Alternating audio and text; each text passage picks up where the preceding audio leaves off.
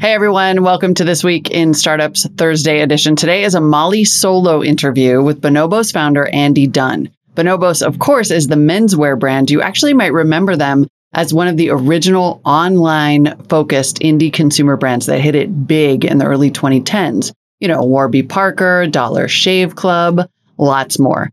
Bonobos was eventually acquired by Walmart for over $300 million in 2017. But what you might not know is that Andy, the founder and CEO, lives with bipolar 1 disorder. And earlier this month, he published a book titled Burn Rate, Launching a Startup and Losing My Mind. This book is intense. It is super deep. Andy's very open and honest about his experience living with bipolar 1 disorder. He describes his manic episodes in the present tense. It's so raw. Is the only word I have for it. In our interview, we go super deep on entrepreneurship and mental health, the crossover in many cases between those two things. We talk about how founders are up to 7 times more likely to suffer from bipolar disorders than the average person. We talk about how his disorder impacted building his business and his advice for founders in navigating mental health struggles, and of course, where he is right now. It's a super important topic. It's a really great conversation. Stick with us. This Week in Startups is brought to you by OpenPhone. As a startup founder, a lot of mistakes are easy to roll back, but using your personal cell phone number as your company number isn't one of them. OpenPhone. As a startup founder, a lot of mistakes are easy to roll back, but using your personal cell phone number as your company number isn't one of them. OpenPhone makes it easy to get business phone numbers for you and your team right on top of your existing devices. Visit openphone.co/twist to get 20% off your first 6 months. Wealthfront. Wealthfront makes it easy to invest and easy to grow your savings with a diversified portfolio that balances your other riskier bets. To start building your wealth and get your first $5,000 managed for free, go to wealthfront.com/twist. And ActiveCampaign. The hardest thing in business is turning a lead into a customer into a repeat customer. Simplify the process and start creating repeat customers with 10% off ActiveCampaign subscription today at activecampaign.com/promo/twist. Andy Dunn, thanks so much for coming on This Week in Startups. Thanks for having me. I feel like everybody probably starts with the same question or some version of the same question, because it is very rare to read a book by anyone that's as honest and reflective and raw as this one is. Like, it is not a business book in the way that we think about it, but it's also just, there are people who tell stories about going through things, but the reading about your process of literally understanding yourself, even as you describe what you went through, is like remarkable. What was it? What did it take to write it? And then how did the experience of writing it change you? Thank you for that. I think that having gone through over the last 6 years, 2 to 3 therapy sessions a week with a great psychiatrist, psychoanalyst, therapist, he's all 3 of those. I think I did a few thousand sessions. And so it's a privilege to be able to afford good mental health care. And to be able to process in such great detail one's life.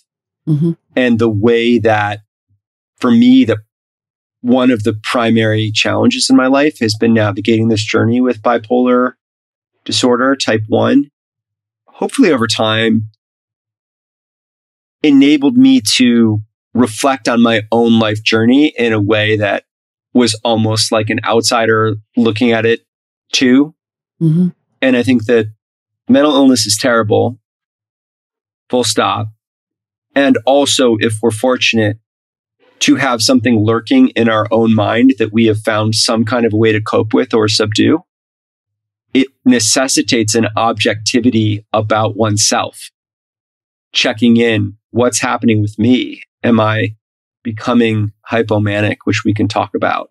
Mm-hmm. Am I feeling depressed? Why?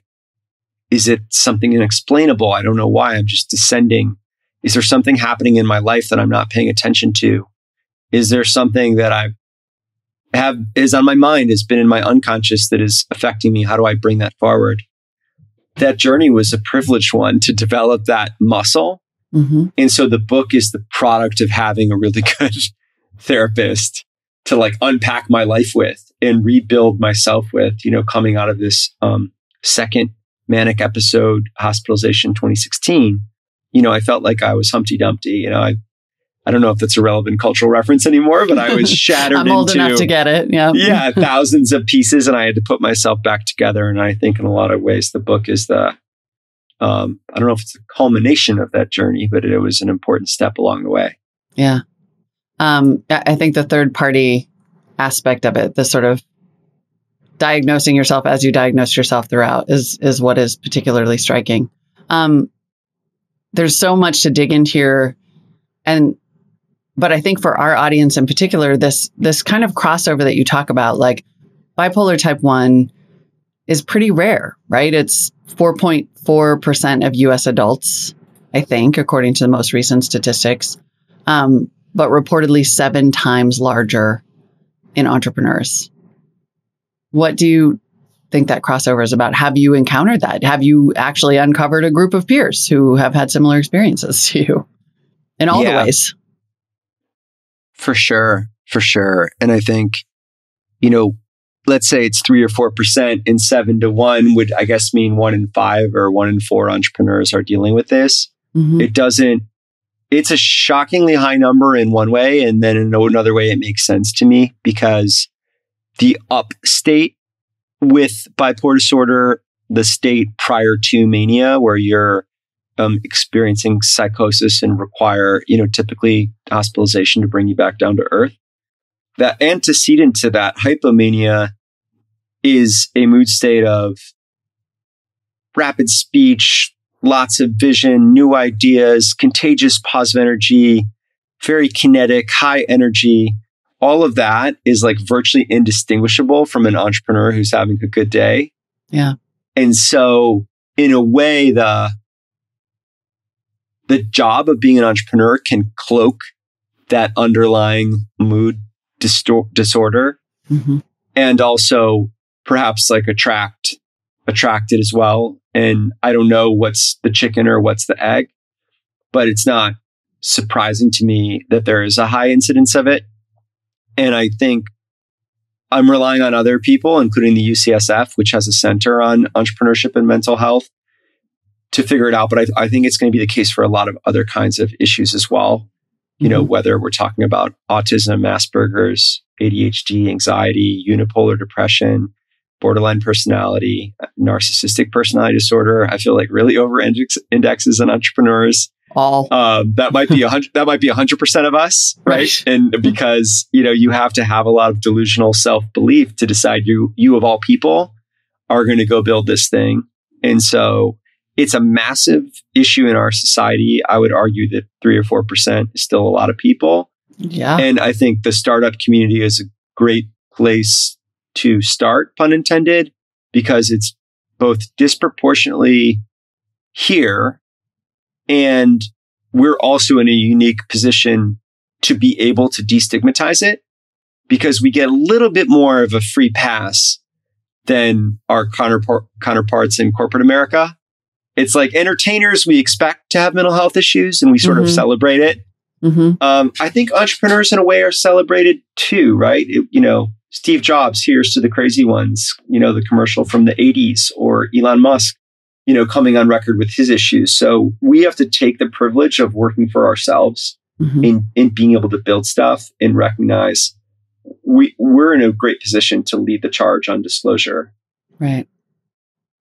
It's true. It's a great opportunity for destigmatization and also just a larger conversation, it seems like, about this idea of neurotypicality, that in fact, there are self-selecting traits for all kinds of things in life. And that mental health, certain types of mental health might lead to this outcome. Like, I wonder how far can we take that? Does it mean, okay, you want to be a startup CEO early in your life, let's get you into therapy early, but also not therapize it out of you because you might build a great company? Like, it sort of gets a little fuzzy in there. Yeah, it's obviously funny, I'm not advocating for, staying in a manic state. Like it was, your descriptions of those experiences are horrific. Totally. And look, with bipolar disorder, the hypomanic state that I described as jet fuel for the entrepreneurial drive, it also comes with great costs, impaired judgment. For me, I tended to want to do new things at our company rather than build the one we were building. Trying to build a software company inside of a pants company wasn't too smart. Trying to build a multi-brand empire inside of a single brand company that still had a lot to work on wasn't too smart. So there's a lot of costliness to even the hypomanic state.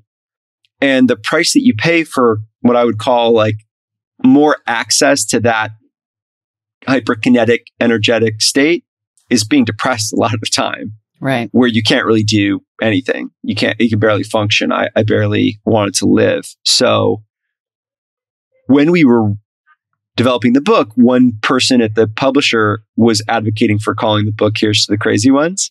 And I was allergic to it on 3 dimensions. First, don't ever compare yourself to Steve Jobs, even subliminally. Second, crazy is a complicated word right now. Yeah. And third, let's not celebrate this. Let's just deal with it. And also, let's not create, I think, the flawed assumption that disorder and perpetuating it in whatever form is a critical and requisite ingredient in creativity and innovation. I think it's frequently correlated, but I think we're much better off if leaders who have this neurodiversity that they're bringing to the table are doing so with the goal of practicing self-care and good mental hygiene so that they can endure and be as balanced as possible. So I'm careful to say, I don't think I was a better entrepreneur because I had bipolar disorder. Right. I just think I was an entrepreneur who had bipolar disorder. And there's some good stories that come out of that, and hence the book. But I am so excited to be building my next company on medication and in therapy, because I just feel more steady as a leader. And I would like to believe, and I guess we'll see in my case, that I can do it again, and maybe better, and maybe be easier to work with for those around me, at least marginally. Listen, lots of founders are loosey-goosey with their personal phone numbers. You know about this problem. People start putting their personal mobile phone in documents, proposals, and it makes things super messy. If you're running your own company, you need to be professional, and OpenPhone helps you create a business phone number, and it's really easy. How easy is OpenPhone? You install an app, and you're done. You pick your number, you're done. And you can create a shared phone number. How great is that? You know how you have like an email for customer support, you do VIP at? Now you can have that for a phone number where multiple employees can field calls and texts, including those texts, super important, because that's how a lot of business happens. A lot of these young folks, they don't want to talk on the phone, they want to text. Well, OpenPhone can help you with that as well. And it's affordable already. It's just $10 a month. I mean, it's so affordable, it's ridiculous. I think they should triple their prices. I think I would pay $30 a month for this, but they charge $10. Twist listeners can get an extra 20% off that for any plan for your first 6 months. That's even ridiculously generous. I mean, that puts it down to $8 a month. You're kidding me. You need to do it for yourself as an executive or a salesperson. Openphone.com/twist. And if you have an existing phone number with another service that's overcharging you or that doesn't have this incredible feature set, they'll put it over for you. If you're thinking about phone numbers, I just want you to think openphone.com/twist. That easy, folks. It also sounds like you're describing, and you do describe in the book, some mistakes you feel like you made as a leader because of what was happening in your brain. And you mentioned, for example, trying to build a software company out of a pants company. Can you dig into that a little bit more? Like, tell us how it impacted the direction of the business and maybe ways that your employees weren't aware. Yeah, I mean, picture 2007, some time ago, 15 years, we were at a stage where there wasn't really a proof point of a brand that had been built internet driven. There was actually even a debate where was clothing even going to be sold online in a meaningful way? You know, Amazon Fashion didn't exist. I know I sound like a dinosaur here, but we saw this company, Zappos, its own leader with a future, tortured mental health story, selling shoes. and selling shoes online. And that was a category that people said, well, no way, because you have to try shoes on. The sizes vary, half size, the width. And they figured it out. And they figured it out in part by out assorting the competition by offering more sizes and styles, which you can do if you're aggregating demand on a national level in one store. And then second, and just as important, great customer service and customer service policies. So our insight when my brilliant co-founder started selling men's pants out of Trader Joe's bags, on the campus at Stanford was, why don't we just build this brand digitally from the ground up if the future is the internet and e-commerce? And the pushback was like, well, no one has built a brand online first. And of course, that was music to my ears because I wanted to do something that others hadn't done. Well, fast forward 5 years in, and we've discovered that the software solutions available to building a e-commerce brand were just not acceptable. They weren't good. We kept switching. And so we, I think, correctly identified that there was a need for the entire ecosystem of new brands that were coming to life. Just a much better software stack and platform. And so I convinced our board that that was an awesome opportunity. And we raised enough money and we opened an office in Palo Alto. The company was based in New York City at the time. And we opened this technology office and we put a bunch of money into it. And we hired 20 great software engineers and data scientists and UX folks. And we woke up 2 years later with just total show on our hands. Mm-hmm. Where we had the New York office that was like, hey, we're building a brand over here. What are we doing over there? And we had the Palo Alto office that's like, we're inventing the future of e-commerce. And Bonobos is the first brand that we're going to serve. And so we ended up with a situation where we had two distinct tribes of people within the company who each thought we were doing different things. And companies are hard enough. Startups are hard enough, as everyone listening knows, when you already are trying to do one thing. When you can't disagree, when you can't agree on what that thing is, and when it's more expensive, and when two different kinds of cultures are required, it can become a disaster. And of course, it turns out there was an entrepreneur in Canada that had the same idea. And Toby built Shopify, and it's now $100 billion plus thing. And it makes sense that he built that because he's a software engineer who built a company that was focused on writing software for e-commerce companies. And so I think the hypomanic part of that for me was seeing an opportunity doesn't mean that your company or you are the right person to go address it. Mm-hmm. And if you have a delusional level of self-belief and the ability to cajole and conjure these narratives to life that other people can believe in, you can not only start a company with that skill set, but you can sink one too. Hmm. Do the people who worked for you know this story? Did they know it, do you think, before the book came out? Like, I wonder, will future, potential startup employees have pause thinking, okay, well, if startup founders over-index for bipolar, what am I getting myself into? Yeah, I think that no, people didn't know what I was dealing with because I didn't. Which is to say, I hadn't accepted it. I was in denial. I wasn't engaged in a healthy dialogue with myself, let alone a therapist, let alone friends and loved ones, family, let alone the company. And the only way people found out was when I was in crisis after this manic episode happened, 9 years in. And at that point, I had 600 employees, and it was a disaster. I spent a week in the psychiatric ward at Bellevue. I was discharged into handcuffs. I was arrested for felony and misdemeanor assault. And then I had to go to work the next day because I'd been totally gone and no one knew where I was.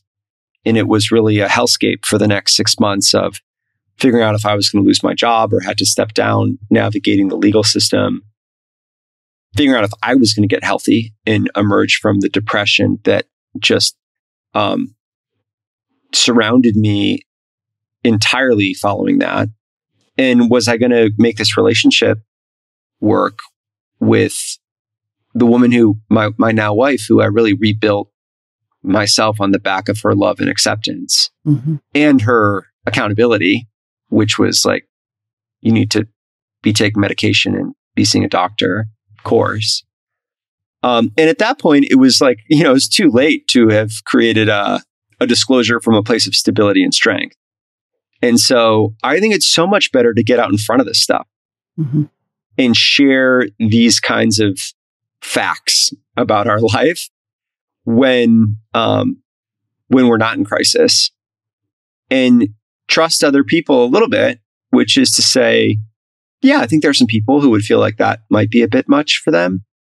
But the truth is, once I did tell people, no one was that surprised, So it wasn't like, oh my God, people didn't know the stories or the extremes, but they knew me. Yeah. And I think we have to give each other some credit, which is we're all already dealing with each other, strengths and shadows included. So naming what other people are experiencing already, if anything, is going to make you a more approachable and connecting person and leader to be around. Right. I mean, we all know who our bosses really are. Shout out, Jason. Just kidding. Listen, Wealthfront is an investment platform that lets you open up low-fee IRAs, 401ks, and more. But here is the amazing innovation they created. They call it self-driving money.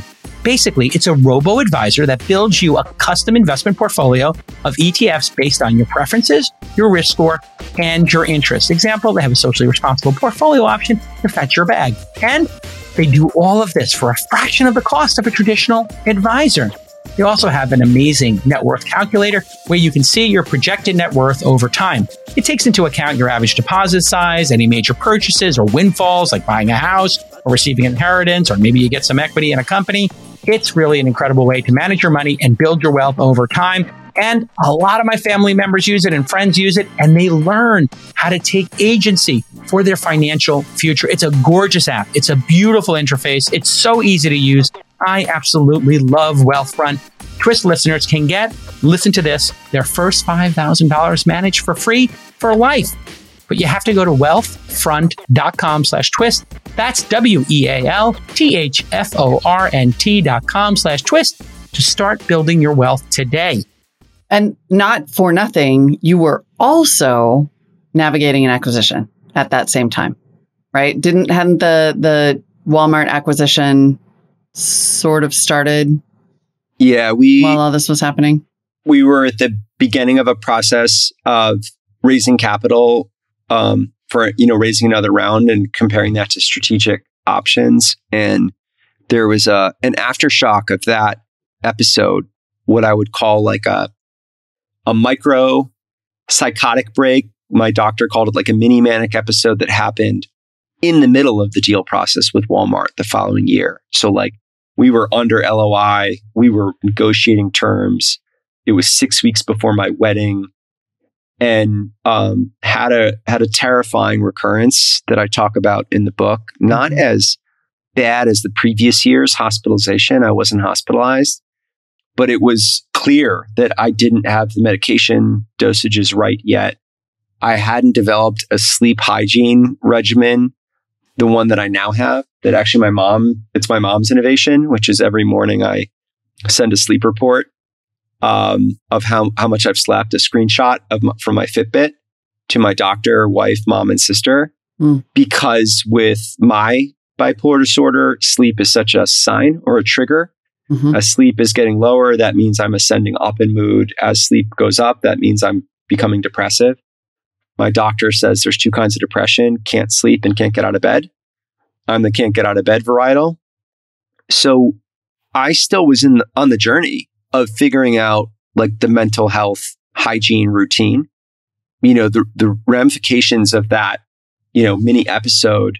It was a very destabilizing time. And I sort of shudder to think of what might have happened. And I don't think there would have been any recovering if that episode had been more severe. If I'd been hospitalized, it would have been confusing because we were like negotiating the deal. Where did Andy go? And I was weeks away from getting married. So I was so freaking lucky to get through this whole thing, to end up professionally with a great outcome for the company and a great owner. The financial outcome for all the shareholders, the fact that I was able to marry the love of my life who saw me through it, that she stuck with it, that I was able to get healthy. There are all these like vectors of good luck that I don't think most people are fortunate to have that confluence of things. And that was part of why I felt so fraudulent. Just a couple of years later, there was this Architectural Digest piece on my wife and me and our, the beautiful wife and son and the beautiful apartment.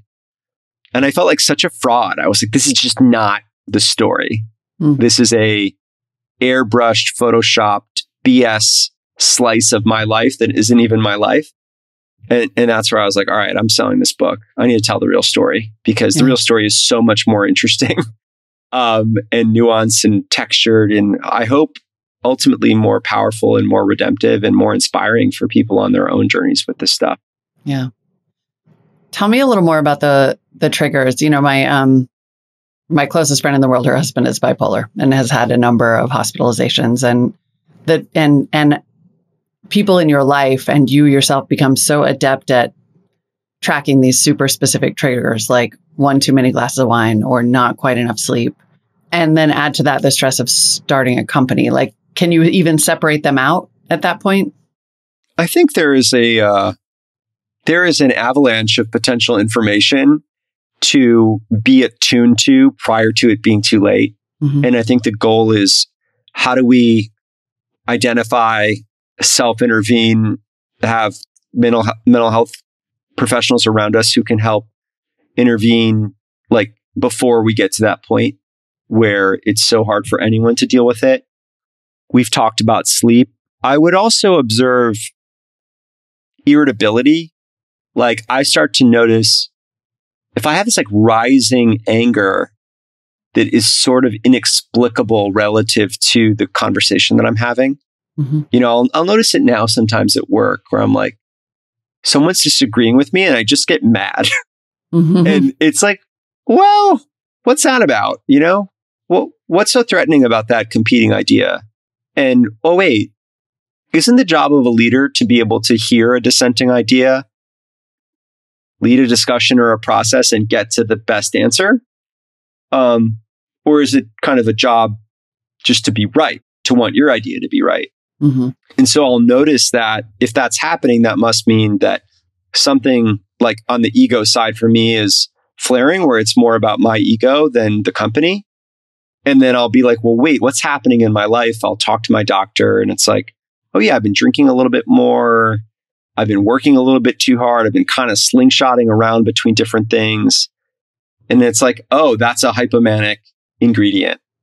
And one of the, sure enough, like diagnostic DSM criteria for hypomania is irritability or overly goal-directed behavior. So like, I remember I had one night where I was just attempting to hang framed pictures in our apartment. And I just like had to get it right. And I had to get it done before the end of the night. And there were 9 and I was making a mess of the wall. And Manuel was just like, what are you doing? Like, let's get someone that can do this, or just let me do it. Give me the damn drill and like, I'll do it myself. And, same thing. I spoke to my doctor about it. And he's like, oh yeah, like you're on a path there with goal-directed behavior. Or on the flip side, just noticing a little bit lower mood. So I think it's like anything with human communication, we have to deal with stuff before it's like blinding light, 10 out of 10 problem when it's a 2, 3, or 4. But we tend to not want to notice something when we're at the headwaters of it. Right. And so I think the job for me, as someone with bipolar 1, is to be really vigilant about mood at the headwaters. And then to have the people around me and the medication and, the doctor twice a week is a real privilege, because every 72 hours, I'm talking about this kind of stuff. Yeah. I'm going to come back to that because you mentioned the privilege. What happens if you don't have that? Like, how do we translate this advice for the startup founder on the shoestring, sleeping on the couch, who may be experiencing some of these things? Like you were in college, you described the college experience of, in some ways, seeming like just like a partying college guy, but who was on the edge of collapse, Yeah. I mean, I think it's such a hard question. And it's such the right question. I got a note a few days ago from a woman who said, how lucky you are as a Latino woman, like how lucky you are that you can even tell the story from your perch of success, and as a man and as a white man or a half white man. And she's right. She's right. And I think I was sharing it because I didn't really know how to process it other than to be like, you're right. And someone shared with me, like, yeah, exactly. Like, if you have privilege, you got to use it so that it can cascade. And, I think we need to develop pathways for disclosure that aren't inside the organization that someone works, because it's often not going to be safe. You may not trust your boss or your company or, HR. And so I think we've got to find a way to do what the mental health community does, which is have people who have norms and rules of discretion where they can't share things back that companies are paying for. And there is an ecosystem on the mental health tech side that, don't quote me, but 5 years ago, what I heard was 5 years ago was 100 million in venture capital went into mental health tech. And last year was 5 billion, which I'm like really excited about that because that means talent and capital is chasing after these opportunities. And hopefully a lot of those companies will be monetizing through working with the Fortune 500, Fortune 1000 companies who can help change the culture. So that if I am a manager at P&G and I feel totally like I can't share my battle with bipolar disorder at that point, I'm not calling out P&G here, but you get it, that there is a resource, that I can go and begin that mental health care relationship with that the company is funding. And I think we have a reimbursement problem. In addition to it being hard to find mental health care, the out-of-pocket is too high. So we offer things like dental and vision insurance, right? But what about brain insurance? Yeah. So I think we need to offer people pathways to health and self-care that don't require them to have to make some kind of a scary bet with who they talk to and who they seek help from. To the entrepreneur on the sofa, I would say, raise your round, and then tell your investors later. Which is to say, like, vulnerability doesn't mean going all the way and right away. Vulnerability is strategic. There's power in it, but it is also potentially unmooring and destabilizing for the person hearing it because we're not all ready for it yet. So I would like to think that it's something that you could share, but I actually would share it after, as a part of a get to know me, and maybe have it be a get to know me that isn't such a surprise because you've alluded to it or like previewed it. And so I think we have to stage disclosure situationally appropriate. What I would say is a real problem is if you are that entrepreneur on the sofa, not getting help elsewhere. Right. And I've told everyone, just charge your company. You create a mental health stipend, $2,000 a year per employee, give it to everyone. And when you have 3 people, that's you, the 2 of you, and your first employee, you can afford the $6,000 because if you don't fund your own mental health care, there is no company anyway. Yeah. So just make a micro investment, whatever enables you to get the care that you need. Are you tired of doing tedious manual tasks like moving information around, checking for customer replies, sending emails? Well, then you need to check out ActiveCampaign so you can start spending time on more important things. ActiveCampaign lets you create personalized experiences for your customers, and it saves you time while you do it. Because once you have these custom pathways created, you can automate them. This means you're going to save time and provide tailored customer experiences at scale. It's a win-win for everybody. ActiveCampaign, let me explain to you what's going on here. It lets you automate your email marketing, all of your sales pipelines, reporting, follow-up emails, scheduling, notifications, and more. So here is your call to action. If you're running a startup or an at-scale business, everything in between, you can start creating personalized customer experiences, and you're going to get 10% off your ActiveCampaign subscription today at activecampaign.com/promo/twist. 2 slashes in there. activecampaign.com/promo/twist. And you're going to get 10% off if you go to that URL. Well done, ActiveCampaign. Should that be, given the sort of Venn diagram of mental health disorder and entrepreneurship, but also the sheer stress of entrepreneurship, like, should that just be what every startup does and what every company does? I think so. Yeah. There's a very intrepid company called Real being built by a woman named Ariella Safira. It's a mental health tech company. And I was just one day on LinkedIn reading their benefits because I was curious, like, how does Ariella do it? Who I know, and got the chance to back her as an angel investor in a tiny way. And it was like, oh yeah, $2,000 a year mental health stipend for out of pocket stuff. Like that just makes sense because we can't be waiting for, these insurance products. Like I think they're coming, but we can't be waiting for it. And I think Alexis Ohanian put out a tweet building off of some conversations from the book that he said, like, I think it will be table stakes in the coming years for venture capitalists to be providing not only acceptance, but support services, coaching, things like that. And that makes sense to me 100%. And I've got a small fund and we're doing a little bit of that, but I can't wait until we have more assets under management to just be able to pay for it. Cause it's too expensive. It's really hard. Yeah. Executive coaches are the same way. Like the more you need them is at the beginning, the less you can afford them. I can remember having the first executive coach I work with pitch me on a $10,000 a month retainer. I was like, dude, I pay myself $70,000. I can't pay you $120 to meet with me for breakfast once a month. But I ended up reeling him in with some options and figured it out. And it was a total life changer. He just didn't have an economic model for his business that was right sized to startups. So I think the more that venture capitalists with influence and clout and a network and management fees can help get in there and help entrepreneurs with this problem, look, I think it's better for their returns, to say nothing of their reputation in the long run. That's a really interesting point, that it can start, it doesn't have to be the responsibility of the founder, that it can start with literally, like, if I as a VC want to have a great climate tech company, I need to help my founder. I think we build up such a myth of, the great man theory, for lack of a less dated way to put that we don't think of support structures other than money or employees for founders. 100%. Mm-hmm.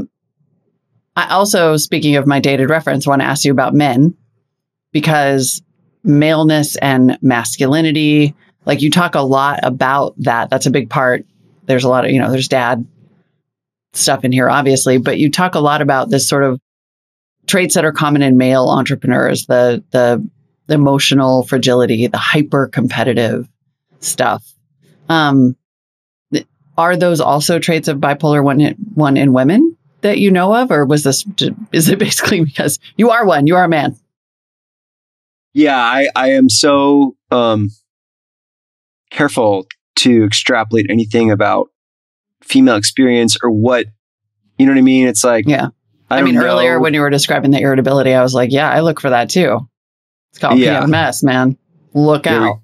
Yeah, no, that's helpful to hear. And an example of something where I don't know, I can only speak for me. And I think, at some peril, we extrapolate it to being related to our gender or something. But I mean, look, I was a very insecure, competitive, arrogant, being the corollary to insecurity, mercurial person, and far from fully formed and integrated and able to talk about it at that stage of my life, which I know stands in contrast to the book that you read, because the book is like post-exorcism of a lot of those qualities. It's like the wrong term to use, I'm sure. And it's like, not to say that they're not still there. They're, of course, latent.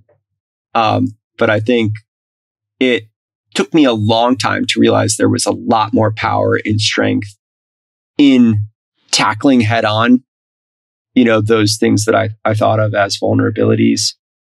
And it took a while to realize it's actually in my self-interest to do that, because it's far more connecting to hear from someone who you think is living one way, that there actually is something different going on for them.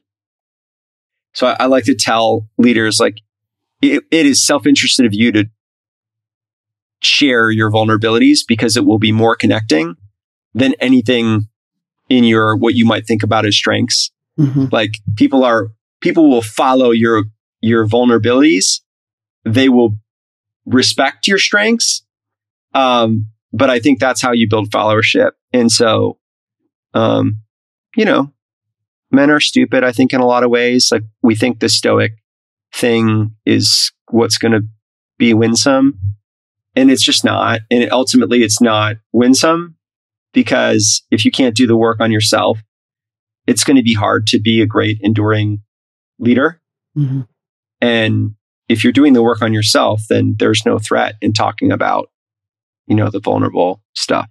Well, I think there just fundamentally is that difference in community building and what is sort of allowed socially. If we stigmatize mental health, we equally stigmatize the idea of men asking for any help or getting together in a community and sharing their same experiences. Like we've got mothers groups and the Chief app and, I don't know, the network of, I'm dramatically generalizing here, but it seems like there's those two things really go together in some ways. Like if you're already vulnerable and you're stuck in this sort of hyper masculine trap where you can't ask for help, it just spirals.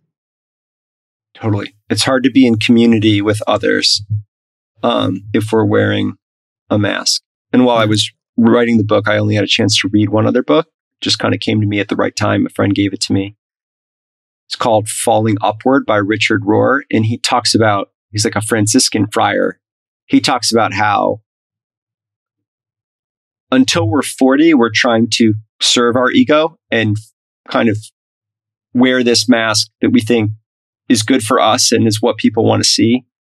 And it's generally in service of trying to leave some kind of legacy or accomplish something or be good at something. Mm-hmm. And if we're lucky enough, by the time we get to the age of 40, there is something that happens in our life out of nowhere that feels calamitous and unexpected that just throws us on our ass and turns our life upside down. It's just sort of like the statistical nature of life that will happen to you. And it certainly happened to me. I never pictured being in a jail cell, being arrested for a felony. It was like the most unexpected thing ever. And that the gift of that moment, if we can harness it, is it will lead us onto a journey where we come to realize that that mask was a superficial thing. Yeah. And then how do we take it off so that we might spend the second half of our lives in service to others rather than in service to our own egos? And the analogy he makes is like, it's like going from the center of the dance floor. That circle at a wedding? Yeah. My wife hates that thing. She's Brazilian. She's like, this is so stupid. Americans need to like show off their dance moves. And she's a great dancer, but she's like, this is so dumb. I was the center of the dance floor person. Yeah. And now I share her allergy to it. And Richard Rohr talks about like just becoming a part of the general dance, being in that room with everyone moving, but not being there because you need attention, but to feel the communion with others, to feel connected.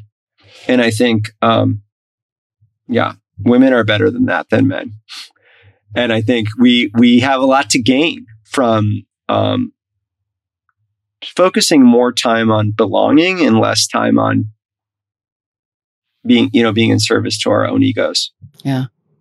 How does everybody just want to hug you? Like, I just wonder, like reading, that's been my response. Everybody can tell you like I do overdo it in the mom department, but like you must still be in pain. This isn't a thing that goes away. Like how have people responded to you? Haven't gotten any Zoom hugs. I was yesterday at business school at Northwestern and it was kind of the other way around. There was a woman who said, what do you recommend for someone who is in the family of someone with bipolar disorder? And then she like immediately started crying. And I said, what I say now when I get asked that question, which is I think the first thing to do is to secure your own oxygen mask before you secure the oxygen mask of the person next to you, which is to say like, you immediately have to think about taking care of yourself because you are now in crisis too.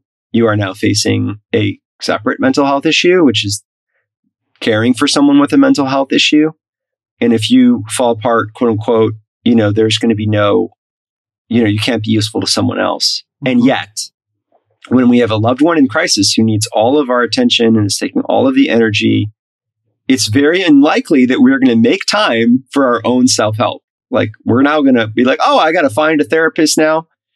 So I don't know yet the answer. I do know that I was so inspired by an entrepreneur who's building a company that is a text-based asynchronous app for people who are experiencing family members with severe mental illness. That struck me as so smart. Her parents one parent has borderline personality disorder. The other parent has bipolar disorder. And so she lived it. And I was like, this is awesome, because a asynchronous text app probably makes sense, because like you need help, but you're not going to go see someone. And as I was describing this concept of like, you got to focus on yourself too. You have to create boundaries, expect defensiveness. Like, it's not going to work right away. Hopefully it's not a 16-year journey to accepting the diagnosis as I had, but it's probably going to be 6 weeks in a best case scenario. And ultimately accountability. Like, we can't just keep helping people who don't want to help themselves. Like, at some point there has to be a conditioned element to the relationship. I think it's impossible for parents with their children, but I'm hopeful. Can't imagine. And she was just, tears were just flowing. Like, the room was quiet. There were a couple hundred people there. Everyone could hear her crying. It was so moving.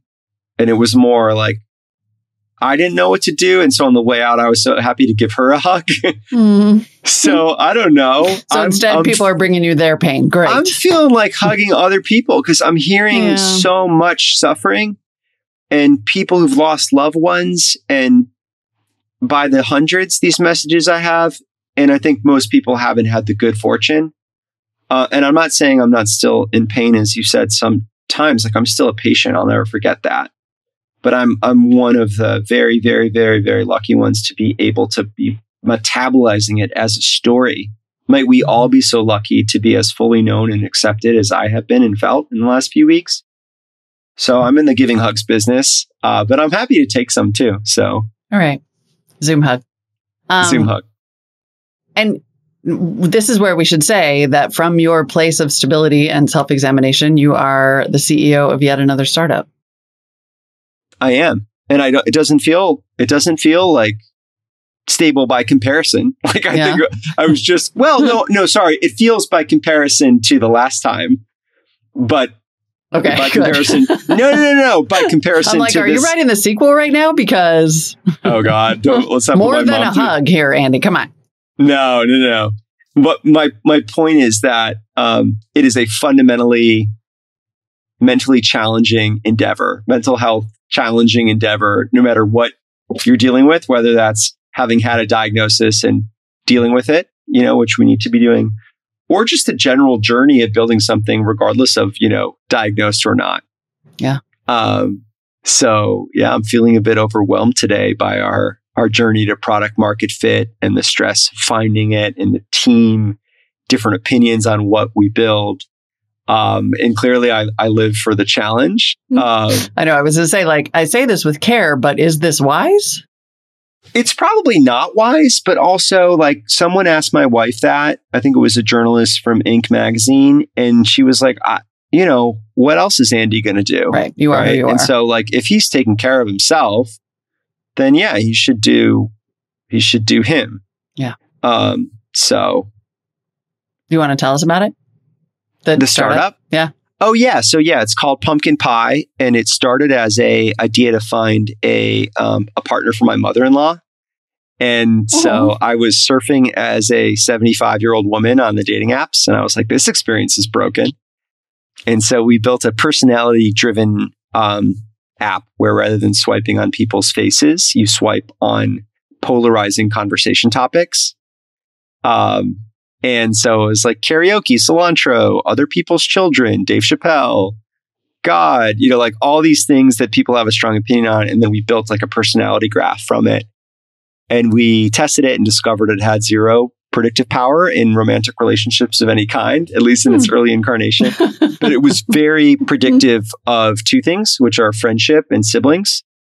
And so since no one needs an introduction to their sibling, we built a matching app for siblings. We decided to focus on the contrarian idea of building a matching app for friendship, which is a really cool problem. And we're in stealth mode, which is what you call it when your product sucks. But we're having a ton of fun, and we're on a journey that I think will land at building something important. I love this. I was also thinking 23andMe is like 23andMe is the matching app for siblings from what I can tell from my friend group. Oh, that's amazing that you say that. I just heard a good, fun story about that yesterday. Oh, yeah. I've got one friend who has found, I think, 6 half-sisters. Amazing. It's a scene. This sounds amazing, and I really want to use it. And I also just have to say that our producer Slack just went crazy about the topic of cilantro. So, like, this just clearly we have validated at least some part of this product market fit. Perfect. Andy, thank you so much for coming on. I hope everybody reads the book and takes support and lesson and from it and wants to give you a hug or get a hug, whatever they need. Either way, hugs are good. So grateful to be here. Thanks for having me. I'm wishing everyone listening well on their mental health journeys. Thanks for coming on.